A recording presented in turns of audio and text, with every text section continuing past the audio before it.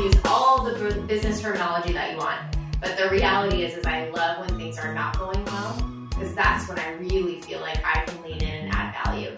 And so we, at that time when I joined in 2016, and we were not a startup anymore. We had kind of grown out of that phase transparently. And we had a lot of people, and we were starting to win bigger churches, like big name churches that had a lot of people.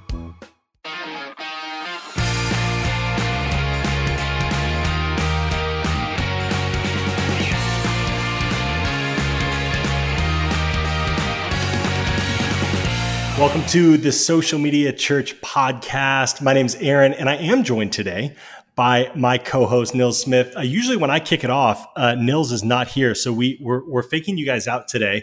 And you're in for a treat. You've probably already noticed this by the title, but we have an incredible guest on the podcast today. And this podcast has started all the way back in 2013 with the goal of connecting you as a listening audience with the very best top tier people that lead the space for churches in all sorts of different realms. And today we actually get to interview a CEO, and we're so excited about that. And so I'm going to kick it over to Nils because Nils has a longer standing relationship with this wonderful individual and is going to do a way better job of honoring this person before we hop into the podcast. So Nils, do you want to set up our audience with today's guest?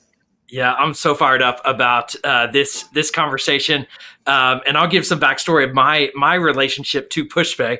And so today we're going to be interviewing and having a conversation with Molly Matthews, the CEO of PushPay. But my connection to PushPay goes back many years.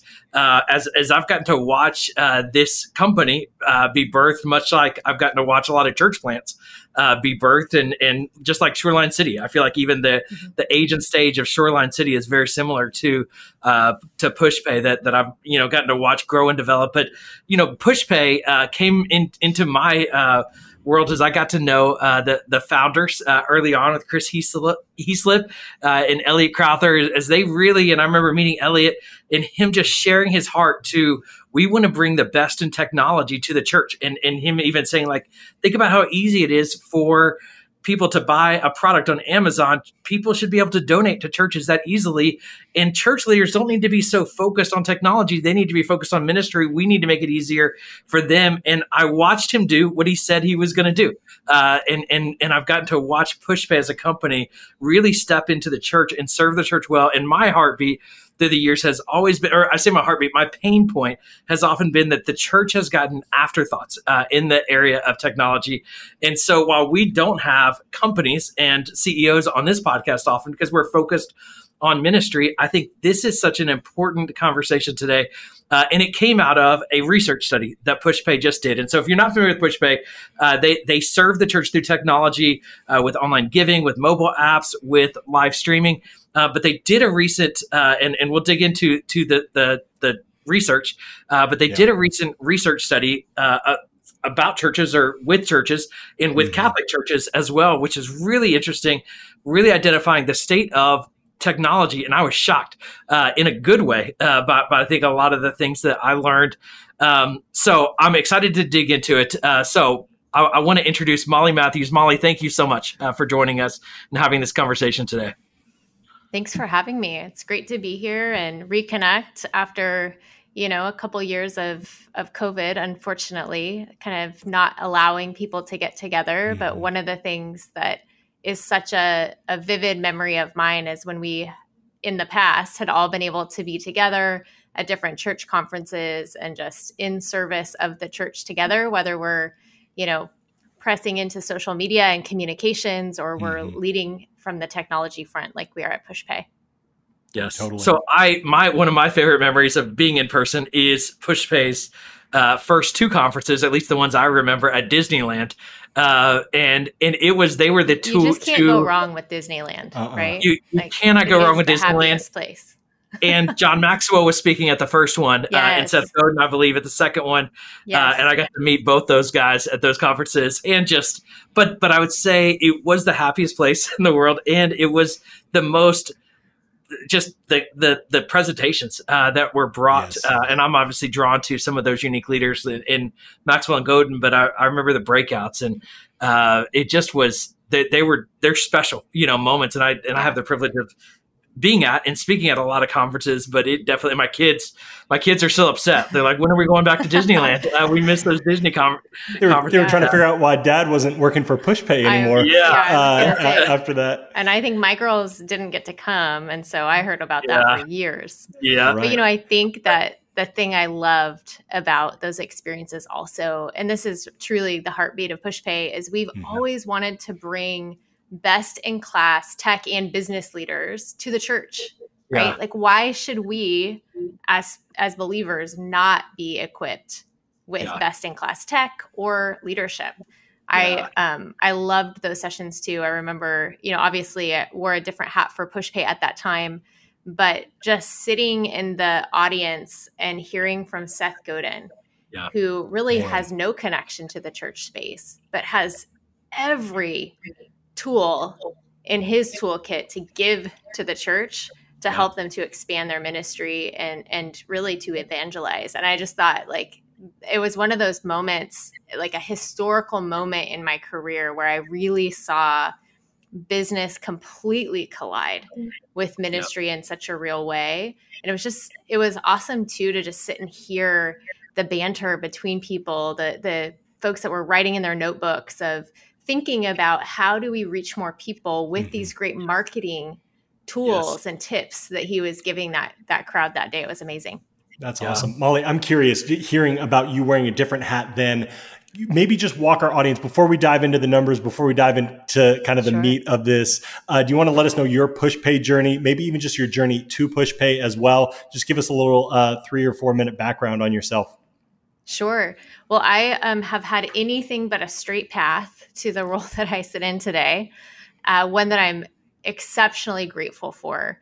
I think, for people who are listening, who are in ministry, I think many people have this same story, which is, I maybe didn't go to seminary, or I didn't go to business school, or I didn't, graduate thinking this is the place that I want to get to in my career. But I have had just an immense amount of wonderful people invest in me throughout my career and help me to see some things that maybe I didn't even see in myself, which I think is really, I think, the story of my career journey. I started out, I went to University of Oregon. Aaron, I know you're an Oregonian. We went to opposing schools, but I forgive you. We're kind of past it. We're kind of past it. Yeah. Super thankful for that experience, to get to know people. I grew up as an athlete, and that was kind of what I was known for in my small community, right? Was being on every team, and kind of that was my identity. And so when I moved and shifted into college, I had the opportunity to sort of expand my worldview for the first time. I grew up in a tiny town, one stoplight, graduated with 55 other kids who probably 3/4 of whom I went to kindergarten with, right? Small town. Can you name the town, Molly? Because I'm from Oregon. We'll just rep Oregon here for a second. Yes, we should. The other 10 people that might be from there. Yeah. I grew up in Sheridan, Oregon. Yes. So Sheridan, if you're driving from Portland to the beach to Lincoln City, it's the Dairy Queen. That's what it's known for, right on the highway that you. We're known for the Burgerville. Albany's known for the Burgerville off the I-5. Yep. Yes, I love it. Shout out to small town Oregon. This is so good. Small towns in Oregon. I love it. So when I got to university, it just was such an opportunity for me to kind of think bigger and think outside of my kind of worldview, and kind of launched from there into social work. I was, no one will be shocked by this like wildly ambitious, 22-year-old. And one of my professors actually really challenged me to think about, I had always wanted to do international missions. That was where my heart was. I had done a tour in Guatemala. I had been able to go and spend quite a bit of time in the Dominican Republic with a wonderful organization called Students International that's still thriving today in those communities. And my professor was a Native American gentleman, and he just really challenged me to say, have you looked at home first? Mm-hmm. Right? There are many problems. There are many societal issues here that need to be dealt with. And he was such a visionary, like a futurist, and I didn't even know what that meant at that time. But, he really challenged me to think local before I thought international. And what impact could I make? I happened to grow up in Sheridan, just outside of a really beautiful Native American community, and had many friends and family members who are part of that community. And so kind of went and started to explore and just understand what that community was battling with, what their youth were battling with, what the pain points of their culture was. And had the opportunity to partner with their community and some amazing people to build out a really exceptional youth program there.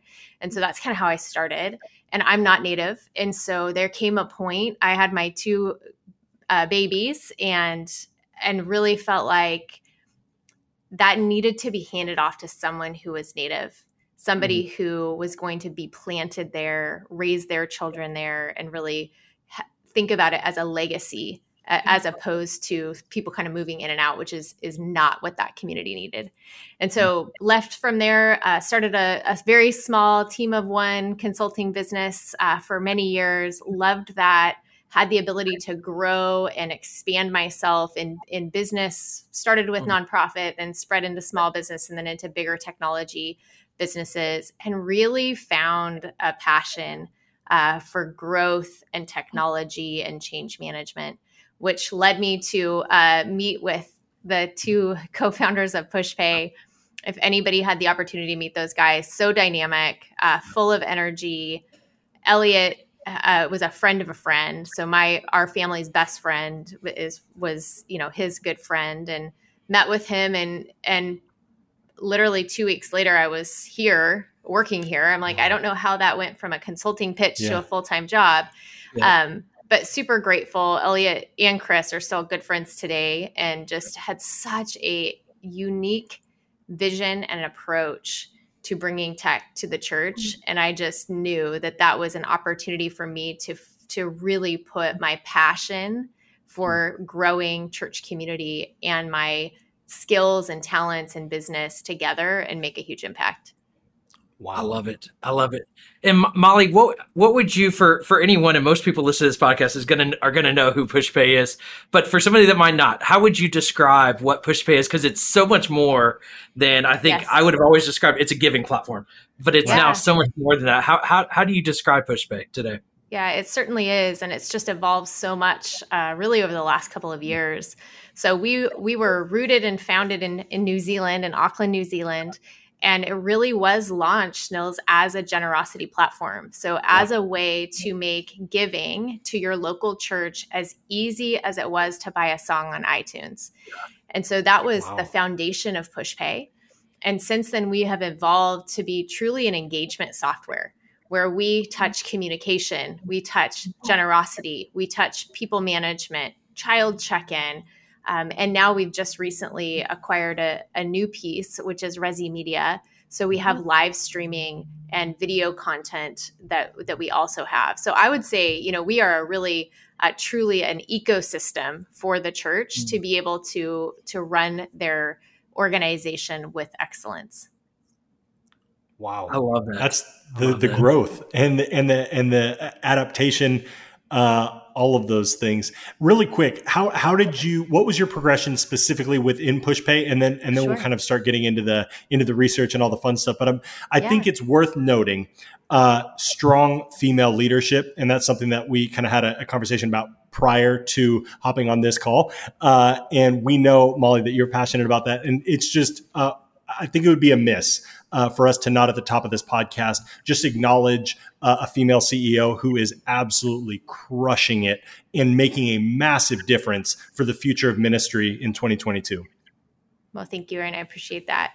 I think that I love talking about my journey at PushPay because I think that it really has been one of servant leadership. When I came in, it was such an all hands on deck moment. Everybody was doing everything in the best of ways. And I loved that. I think, if I break down what I'm really good at, it's fixing the broken, right? You can use all the business terminology that you want, but the reality is I love when things are not going well, because that's when I really feel like I can lean in and add value. And so we, at that time when I joined in 2016. And we were not a startup anymore. We had kind of grown out of that phase transparently. And we had a lot of people, and we were starting to win bigger churches, like big name churches that had a lot of people. And I remember Elliot and I getting together, and he had just started to pitch some of these big churches. And he's like, but what happens after? Like, what happens after they buy?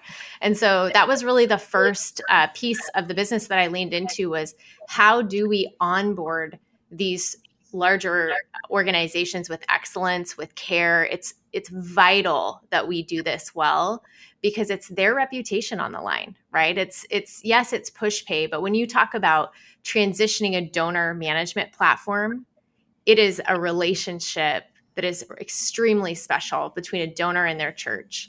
And so we know that, and we always really walked into those situations understanding the importance and the value that we needed to bring. So started out kind of designing, working with an incredible team that was already here to really build out what implementation looked like. That then evolved into, okay, great. When somebody's up and running, how do we grow that customer? How do we make sure that they're meeting their ministry goals and that helps us as a business? And so we started kind of a new area of Pushpay that's called customer success management and account management. And that really, again, is kind of a fancy way to say we want to have an advocate employed by Pushpay that sits alongside of our customers. And they advocate for their needs with our product team. They bring new solutions to them. They help guide them on how to best use our technology. And so that was kind of the next piece.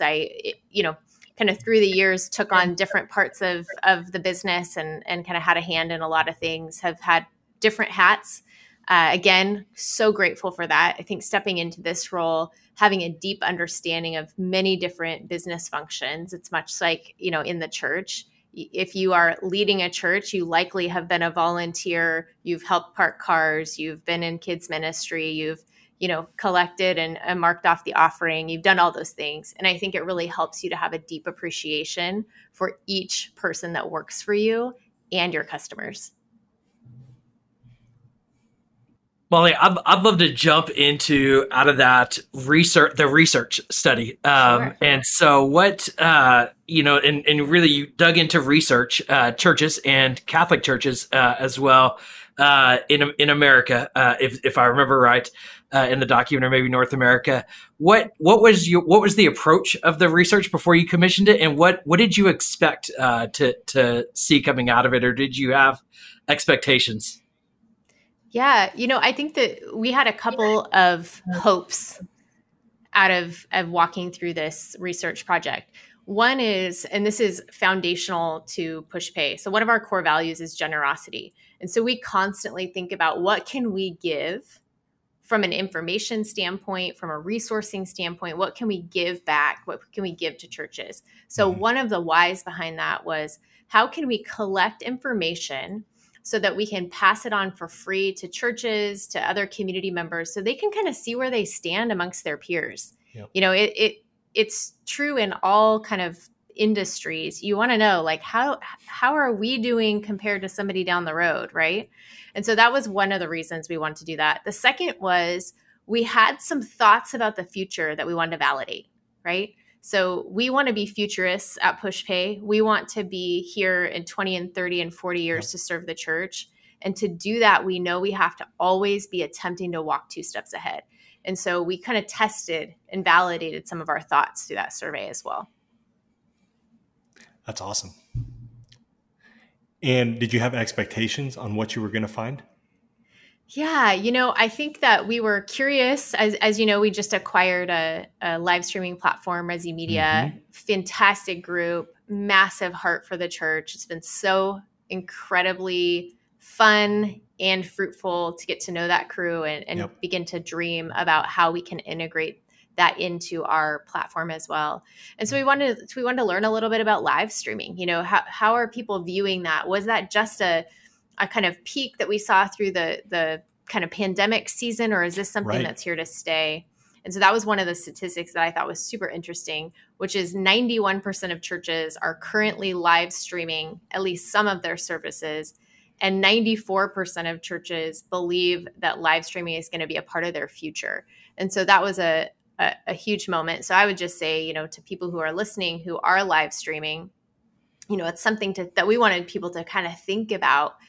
Am I viewing this as a mission critical part of my ministry?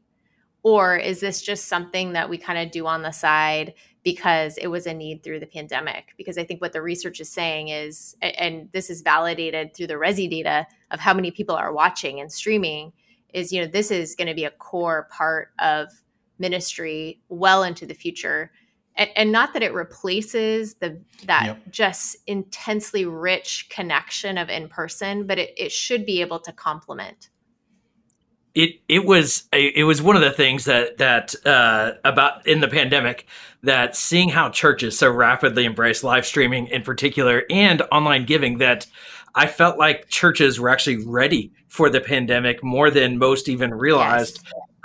And that was now some weren't, and I think it's unfortunate for those, but I think many were, and I think too it's been fascinating, and I think this is where I have such a deep love for what PushPay has done is the church is now empowered to embrace technology. And I think even in the marketplace, churches are no longer looked at as laggards in technology. Now, certain times we're slow to adopt as church leaders, but we are really pushing some limits of technology, as you're now seeing a lot of churches even going into the metaverse and doing metaverse-lit campuses. Yes, but I know.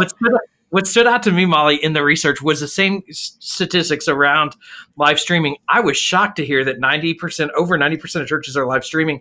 Also excited to hear that pretty much that same number are planning to continue to live stream. Mm-hmm. That some I felt like probably got into live streaming out of necessity, but they're seeing the value of that opportunity.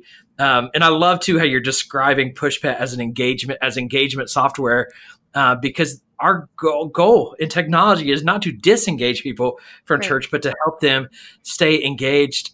What I'm curious, maybe outside of the streaming side, or maybe even as we look at both, you did research on the Catholic side and the Protestant church side. What were some of the differences that you noticed, or maybe what are some things that stood out outside of the streaming? Sure.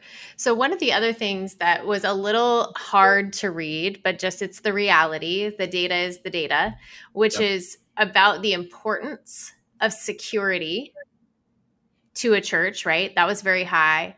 But then when we asked people to stack rank how and why they make a purchase, that number really fell.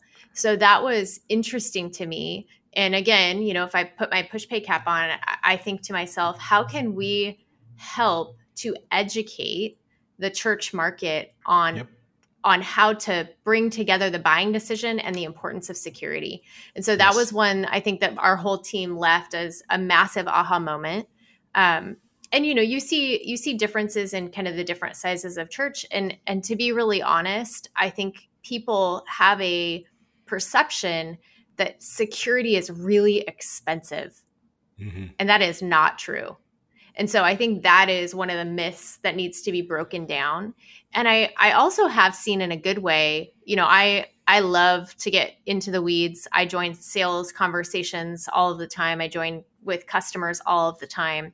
And I am seeing, and I think this is one of the incredible things that, things like your podcast are doing, is they are bringing to light the options and the opportunities that church leaders have to be more informed and make better decisions for their community. And so I am seeing people make, at least add it, right? Add security into the list of things that they're going to check off. Yes. But as we see so many people transitioning to have at least a hybrid church experience, so part of it be a digital and part of it be in person, the need for us to think about security gets even more important. So, a few moments ago, I was talking about how we realize and deeply recognize that the relationship around a donation or a gift is between that giver and their church. It's not PushPay. Right. Similarly, when security breaks down, nobody's looking at the vendor, right? They're like, my church just lost my information, or they just, sold my phone number, or, whatever it could be. And I think for the church today, it's just critical that they are thinking and talking about this and thinking about data privacy and partnering with vendors who have that top of mind and can prove it, right? Yes. It's one thing to check the box, but like they need to be asking really specific, thoughtful questions to ensure that whomever they partner with, not even in just in generosity or live streaming, but, for background checks, for youth events, for anything they do, that the vendors that they're paying dollars to are living up to their commitment around security and privacy. That's so good, Molly. And for the few people that haven't figured it out yet, we're not talking about on-site children's security. We're not talking about on-site security that might be manning your building during a physical church service. We are talking about data security online. Yes. And yeah, it has been overlooked. And I know Nils has been leading this conversation and talking about this for a long time. I mean, I think it was 2 years ago at the Dunham conference, you were talking about, hey, everybody, data security is really important and we can't skimp on this. Molly, you've kind of alluded to a few things. What would be one practical step that a church could take right now to kind of evaluate, I never thought about, we think about it for children. We have not thought about it for people's data. What would be a step somebody could take really quickly, maybe right when they turn this podcast off, to check how is our church doing when it comes to data security? Yeah, I think that one of the things I hope for my company, so I would imagine my peers that serve the church with other tech would feel the same way, is we should be taking on that risk on the church's behalf. So the first thing that they should do is ask the vendors or the partners that they have in the space about their security protocols. Wow. Because I don't think that it's the church's responsibility to take on the cost or the risk associated with doing that. It's the vendor's responsibility. The church's responsibility is asking the question and getting the documentation or the proof point. So when I think about donations, right, there are just a few basics. PCI compliance, which is, kind of a banking term, but essentially that's something that our company goes through to ensure that we are as secure with information around donation as a bank. So Wells Fargo, all of those different banks have to be PCI level 1 compliant. So is PushPay, and other folks that are out there have different kind of levels of compliance as well. So I would ask that question. The other thing when it comes to donation is there should not be a time when a church is holding information about a giver's bank accounts, credit card numbers. That is very, very risky. And so again, you want to partner with a vendor that takes that risk on for you. We use something, again, I'm going to use, a kind of a nerdy finance term. We're here for but it's tokenization, right? So we tokenize those details so that they cannot be leaked out. I don't even have them, right? We tokenize on receipt so that we are not putting that giver or that donor's information at risk ever. So churches should never be storing that information, and they should always be asking their partners in this if they are tokenizing and that they're protecting data. I think when I think about the other sides of the house, so when I think about people data or church management systems, I actually had the opportunity to kind of live this out a couple of weeks ago. I volunteer in the nursery at our church sometimes on Sunday evenings. My kids are 13 and 10, so there's nothing better as a mom than just rocking other kids' babies and then just giving them back at the end of the service. It's a beautiful thing. I love that volunteer role. And I, through my application on my phone, our pastor sent me a invitation to fill out, as he should, a background check, right? And mine had expired. It needed to be refreshed. It was through Checker, which is an amazing background check partner that we have actually at PushPay. And so my church uses PushPay, Church Community Builder, and Resy. And I swear they don't do that just because I go there. But they went through a formal process and made that selection. But I got that invitation on my mobile phone. I was able to fill it out in a few seconds. I didn't even think twice about putting my social security number in and just hitting send. And literally, I'm no exaggeration, like maybe 60 seconds. And I had that filled out and sent off. So it's really also about finding partnerships out there that are all inclusive so that your volunteers and community members feel safe giving you the information that you need to run your ministry. That's so good. That practical insight. If you're, I would say any pastor, church leader, any ministry leader who is going to be going through a process, or even wherever you are, I would rewind about 5 minutes and re-listen to that and take really detailed notes about PCI compliance, about data tokenization or giving, payment tokenization, because those are really important details that you don't need to know the nuance of, but you don't, I think part of the pain, Molly, is that pastors don't think about technology. And in many ways, we don't want them to think too much about technology. Sure. We want them to focus on ministry, but you've got to know enough to ask the right questions, and what questions to ask. And I think to have those questions ready, I want to just give a couple of practical tips here as a nonprofit fundraiser, is when it comes to data that you need communication data of your people. And so churches so often don't get the email addresses or don't prioritize the ability to be able to communicate with your people. But what you don't need, that Molly was just saying, is you don't need to have all their credit cards on file, because that's a major liability. And I think too, we often think in terms of liability, to your point earlier, Aaron, of kids ministry and what happens, because we've seen those lawsuits. But when data gets breached, we also hear about that on the news. We don't hear about that in as much yet about nonprofits and churches, but yet is the key word. If we're not smart. And then I would say too, that one other practical piece of advice that I hound all the time is don't share passwords. Stop sharing passwords. And emailing passwords. We need to do a whole episode on that, Nils. Just an episode on the top 5 things. And oh my gosh. I agree. And I think the other thing about that password piece, or sharing credentials, right? Yes. Again, I know that's kind of a formal way to say that, but sharing any type of credentials. The thing that is amazing that I hope the church takes advantage of, or non-for-profits take advantage of, is we now have access as consumers to these world-class tools at a really reasonable price point, right? Yes. Okta, there's LastPass, there's all of these different ways, because goodness gracious, like I have 100 different logins and passwords. There's no way I'm going to remember it. And if I have to, you better believe it's going to be like the month, the day, the something of my when we got our dog, right? Like over and over and over again.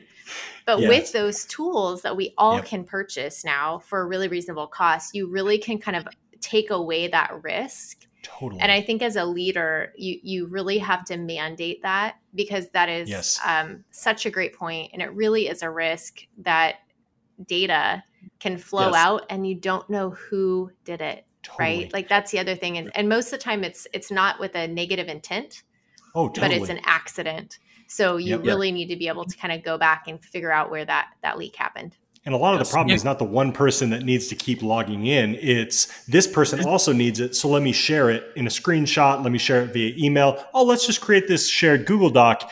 And for the 3 people on this call, you are crying inside, deep, passionate tears when you hear that or see that.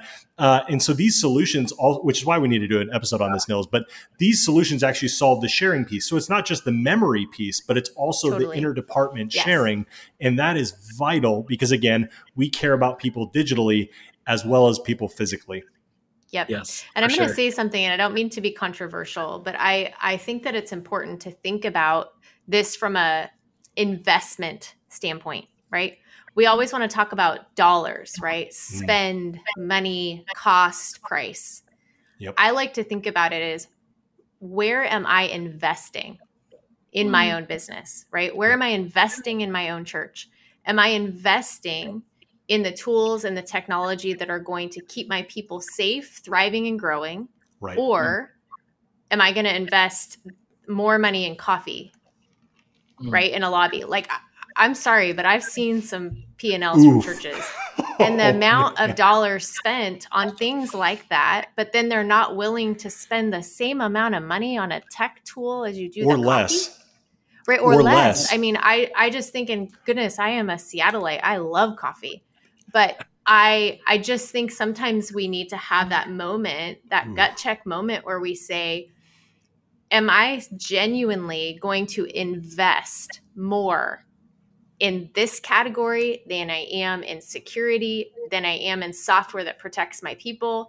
For us, we, and I understand that I'm the leader of PushPay, so I'm super passionate about this, but we only invest in software that we believe is going to grow our business into the future. And I think churches have to do the same thing. Is this going to grow with me, or am I going to outgrow it and have to switch? Because the cost of changing every couple of years is really expensive, right? So how can we really think about our decision making as an investment versus just another line item?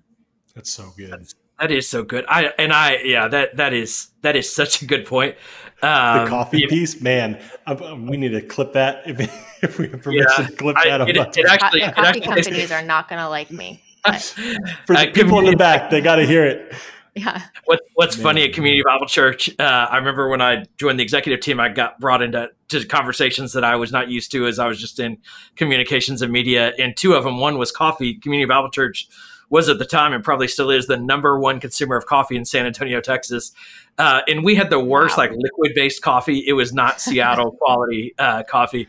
But it was fascinating to hear how much money we were spending on coffee. And then we had these two fish tanks that cost us $8,000 a month. And there are certain expenses, but it does, I think, to, Molly, your point of leaning into a technology that you can grow with. Right. And I would say too, the other side that churches need to understand is to adapt, because these technologies are going to change, and PushPay has changed. And I think you also want a partner who is going to keep changing. The pain point that I saw, and I really, I don't want to call out a name of another company, but we would often say at Community Bible Church that we had one F word that was really not allowed in our church, and so it just, but that platform had not changed in 10 years, from when we were using it. And you have to keep changing, which is why it's hard for a company like PushPay, because they have to keep working to keep up with the security trends, with the technology trends, with Apple changes and things like that. Molly, I would love to know, and this is where I really get giddy about technology, is where do you see so much of this is going? So as you're now in live streaming, your mobile apps, you're in giving, and engagement, what do you see as you look ahead and kind of prepare technology for the future? Yeah, I know I used this word a little bit earlier, but it's something I actually, one of my colleagues here at PushPay sent me this amazing article this morning from the Harvard Business Review about how now CEOs no longer are just asked to run a business, but they're asked to steward an ecosystem. And I think of what we're creating at PushPay as an ecosystem. And so when I think about where we need to be futuristically, we have to be connecting all of the data points to tell a story of how we can move somebody from a one-time online attendee who had a Facebook post shared with them. And so they clicked through and they watched that incredible message. And they wanted to take the next step, and they had a digital path to do so. And that we at PushPay can connect that data story together and serve it to the church leadership team so that they can walk that community member's journey forward. We are not the people in ministry, and we know that. We are here to create the technology to give capacity to church leaders to do the ministry. And so that is something that we're just passionately pushing forward. We're doing that for our evangelical, Lutheran, Protestant churches. We're also doing that for the Catholic community. We believe in the capital C church at PushPay, and that includes our brothers and sisters that are Catholic.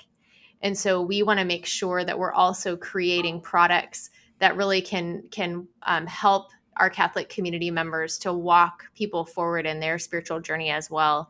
But yeah, I think data. The second one would be analytics, right? Data is great. I don't know if any of you have had this, or if either of you have had this issue, but you get spreadsheets of information. Mm-hmm. Awesome. Now what? Right. And that's the question that we ask our team all the time. Great. Now what? Yep. And they're like, good question, right? What do you do with it?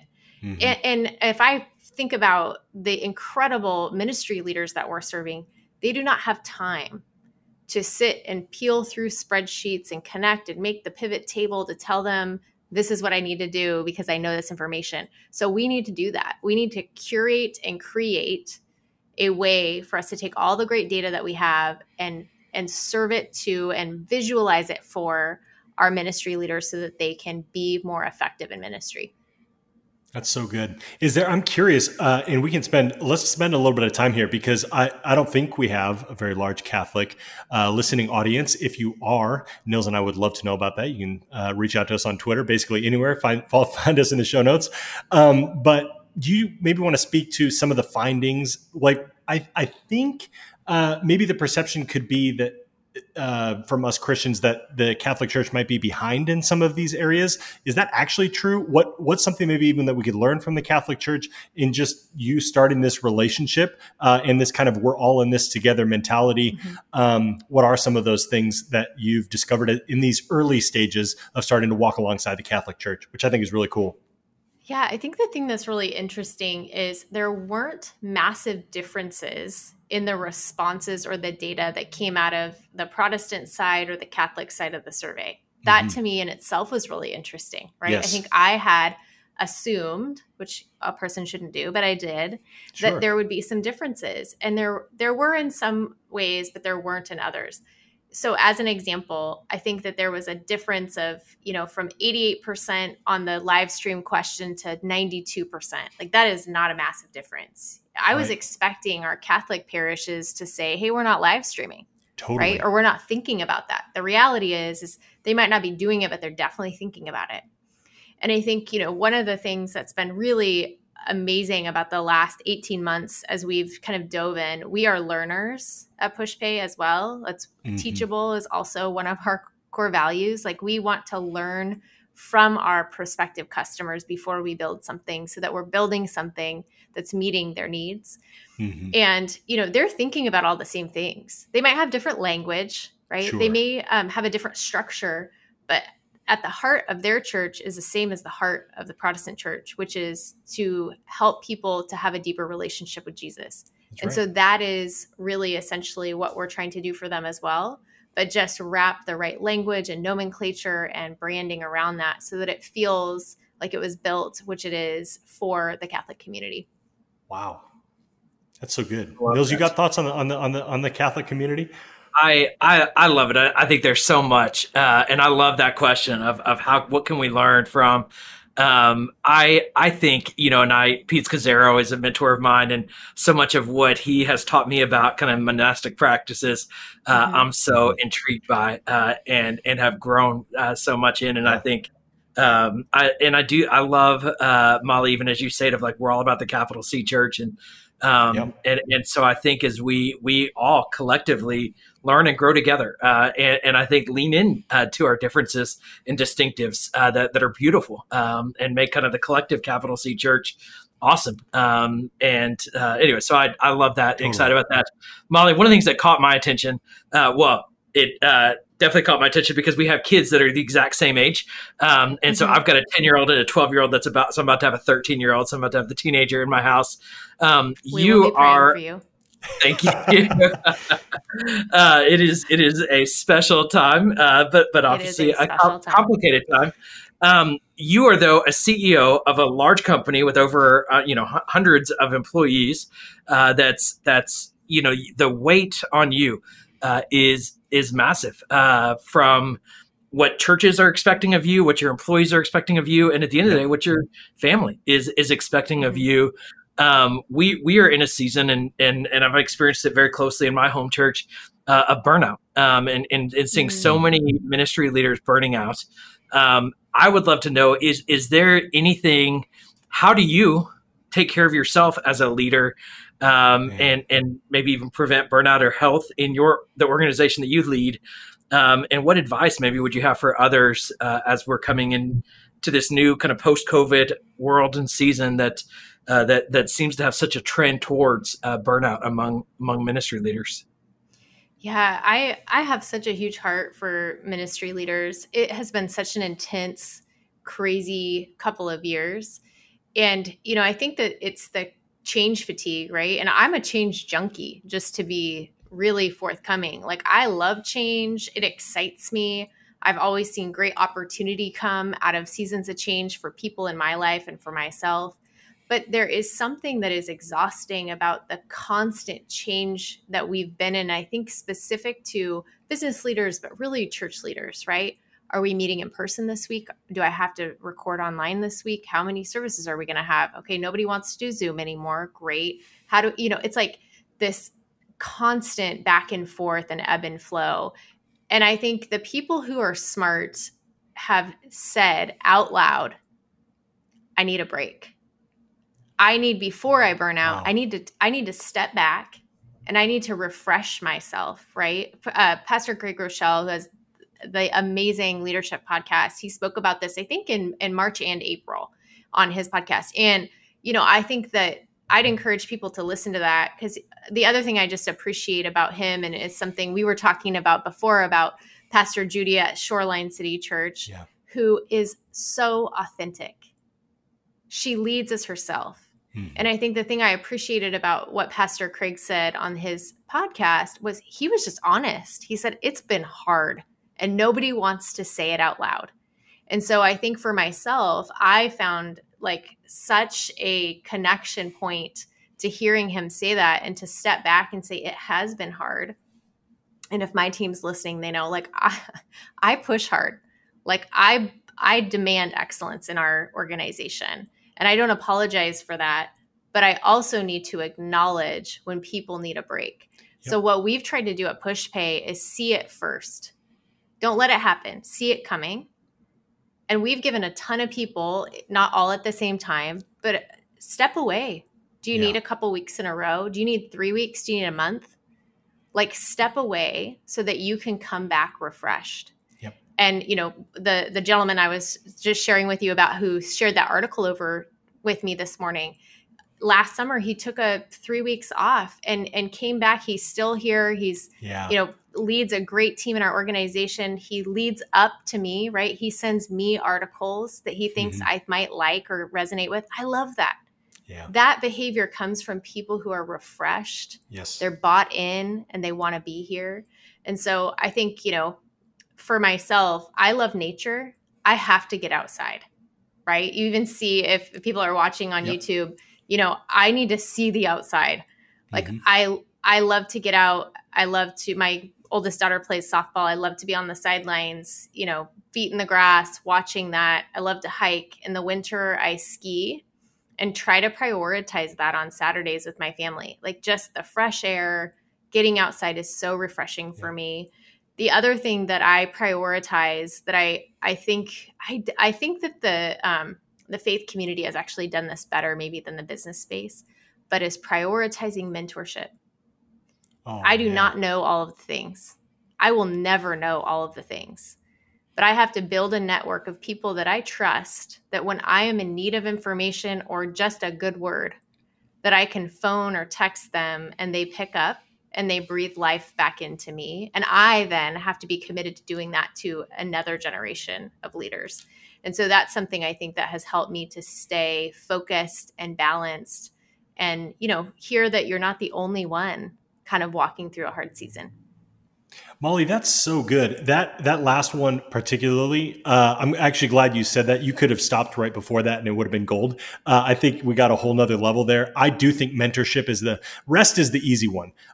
Yet we really fail at that all the time, especially as leaders giving our people that we oversee that rest, and even giving ourselves as high capacity leaders the permission to rest.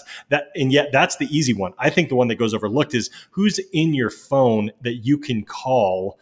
And it's more than your best friend. It's not venting. That's not what you're talking about. You're talking about the person that's ahead of you down the road, that you can call to remind you, oh yeah, I remember going through that season. Looking at both of you with a 10 and 13-year-old, I have a 5 and a 3-year-old, right? So I'm like, okay, Nils and Molly, write your guys' books so that I can read them when I get down there. But it's having people who have walked it or are walking in it a little bit further down that can give perspective, that can give all of those healthy things that you need when you're not in a season of good perspective, because you might be tired in addition to having feeling overwhelmed and just that leads to distortion, and that can lead to bad decisions as well. Not just personally, but like, I need to leave. And it's like, no, you don't. You just need to make this tiny little pivot, because I remember when I walked through there.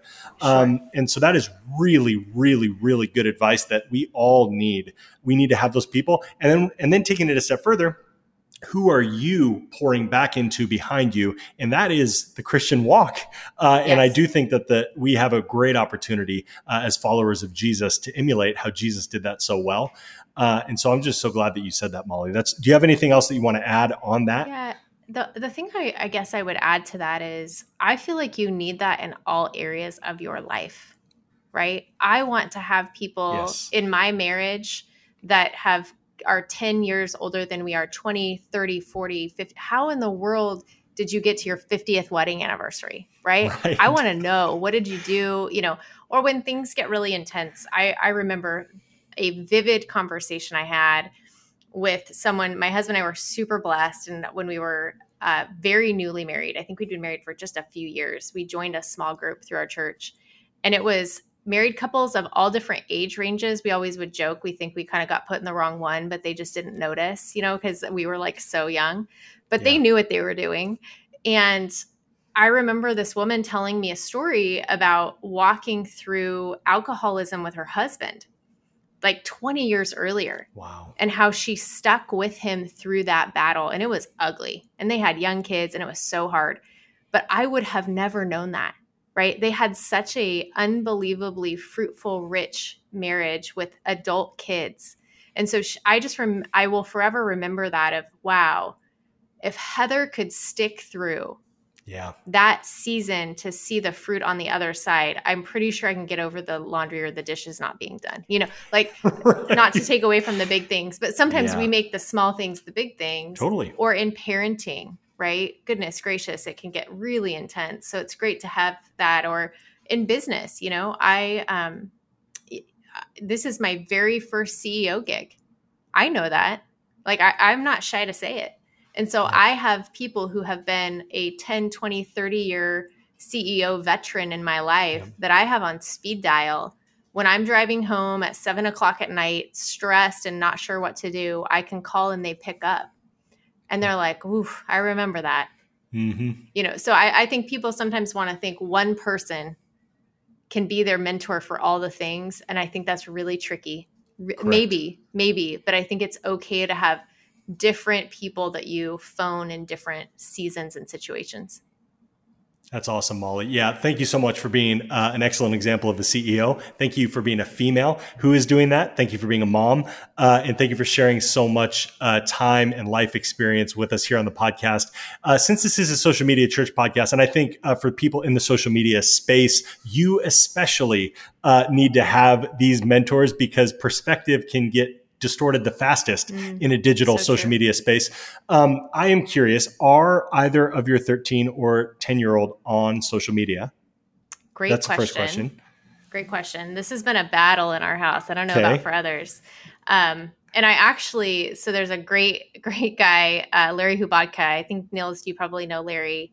He was at Elevation Church for a really long time in their communication role. He now is like a principal running a consulting firm, but his daughters are like 10 years older than my girls, or maybe not that, but they're a whole different season. And so I just kind of watch intently what he does with his kids, and so we have allowed our 13-year-old has Snapchat. Okay.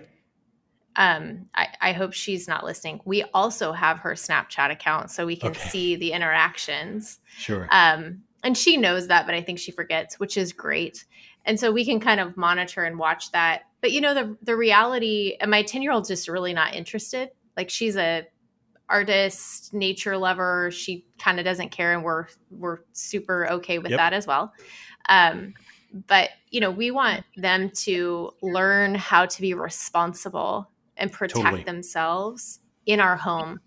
I don't want that to happen on the side or in a sneaky way, where we don't have the opportunity to have a healthy conversation. So that's our family's approach. I have a lot of respect that there are different ways to go about that.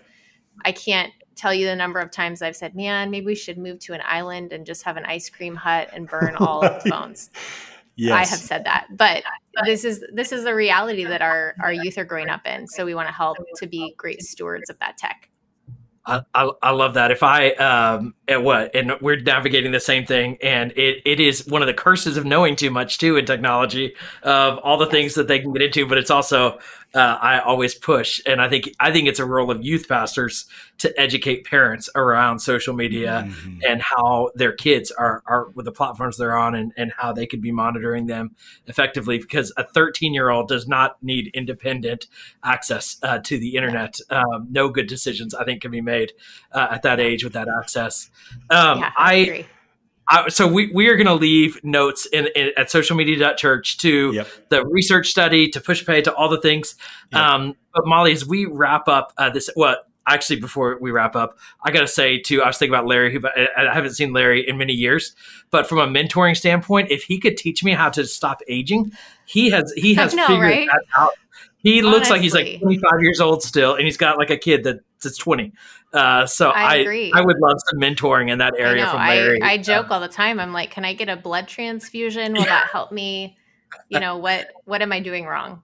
Yes, he is an exceptional human being. So whoever is getting to be mentored by Larry is a lucky individual. Boy, that takes me back to some of those conferences and the wisdom that has been shared.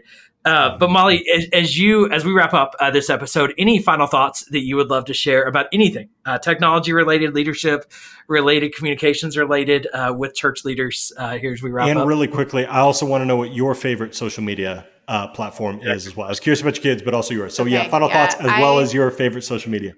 Yeah, I'm an Instagram person. I really, really love Instagram. I love that it's image-based. I love that for the most part, it's not quite as politically charged as some of the other platforms. It's true. And, I think there's a lot of stress in our life. So for me, I choose things that bring me joy. And I've actually kind of turned off some of the other platforms in my life because I didn't feel like they were actually bringing joy. So I would say Instagram. I think the thing that I would just leave with is, number one, church leaders have such a difficult job. And I am just in awe of how they wake up and fight for community every single day.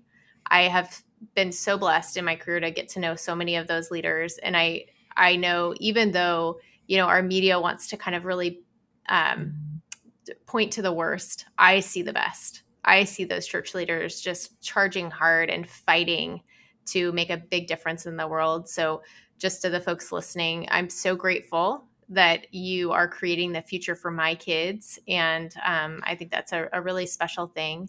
I think from a technology and leadership standpoint, I am talking about this the way I think about it in leading PushPay and how we make decisions, right? When I'm talking about this, I'm not pitching something, but we go through a process. We hold each other accountable to making investments in things that are going to help us grow.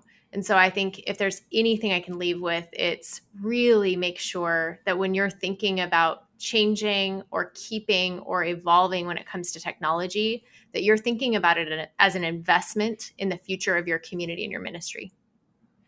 That's so good. Molly, thank you so much for your time. This has been an absolute pleasure for Nils and I to interview you. And I know that on the other side of this is going to bless so many people who are listening. If you are listening to this episode, I know that there's a pastor that you're thinking of that maybe is not listening to this, that needs to hear it, whether it's about data security, whether it's about tech stacks, whether it's about just good mentorship.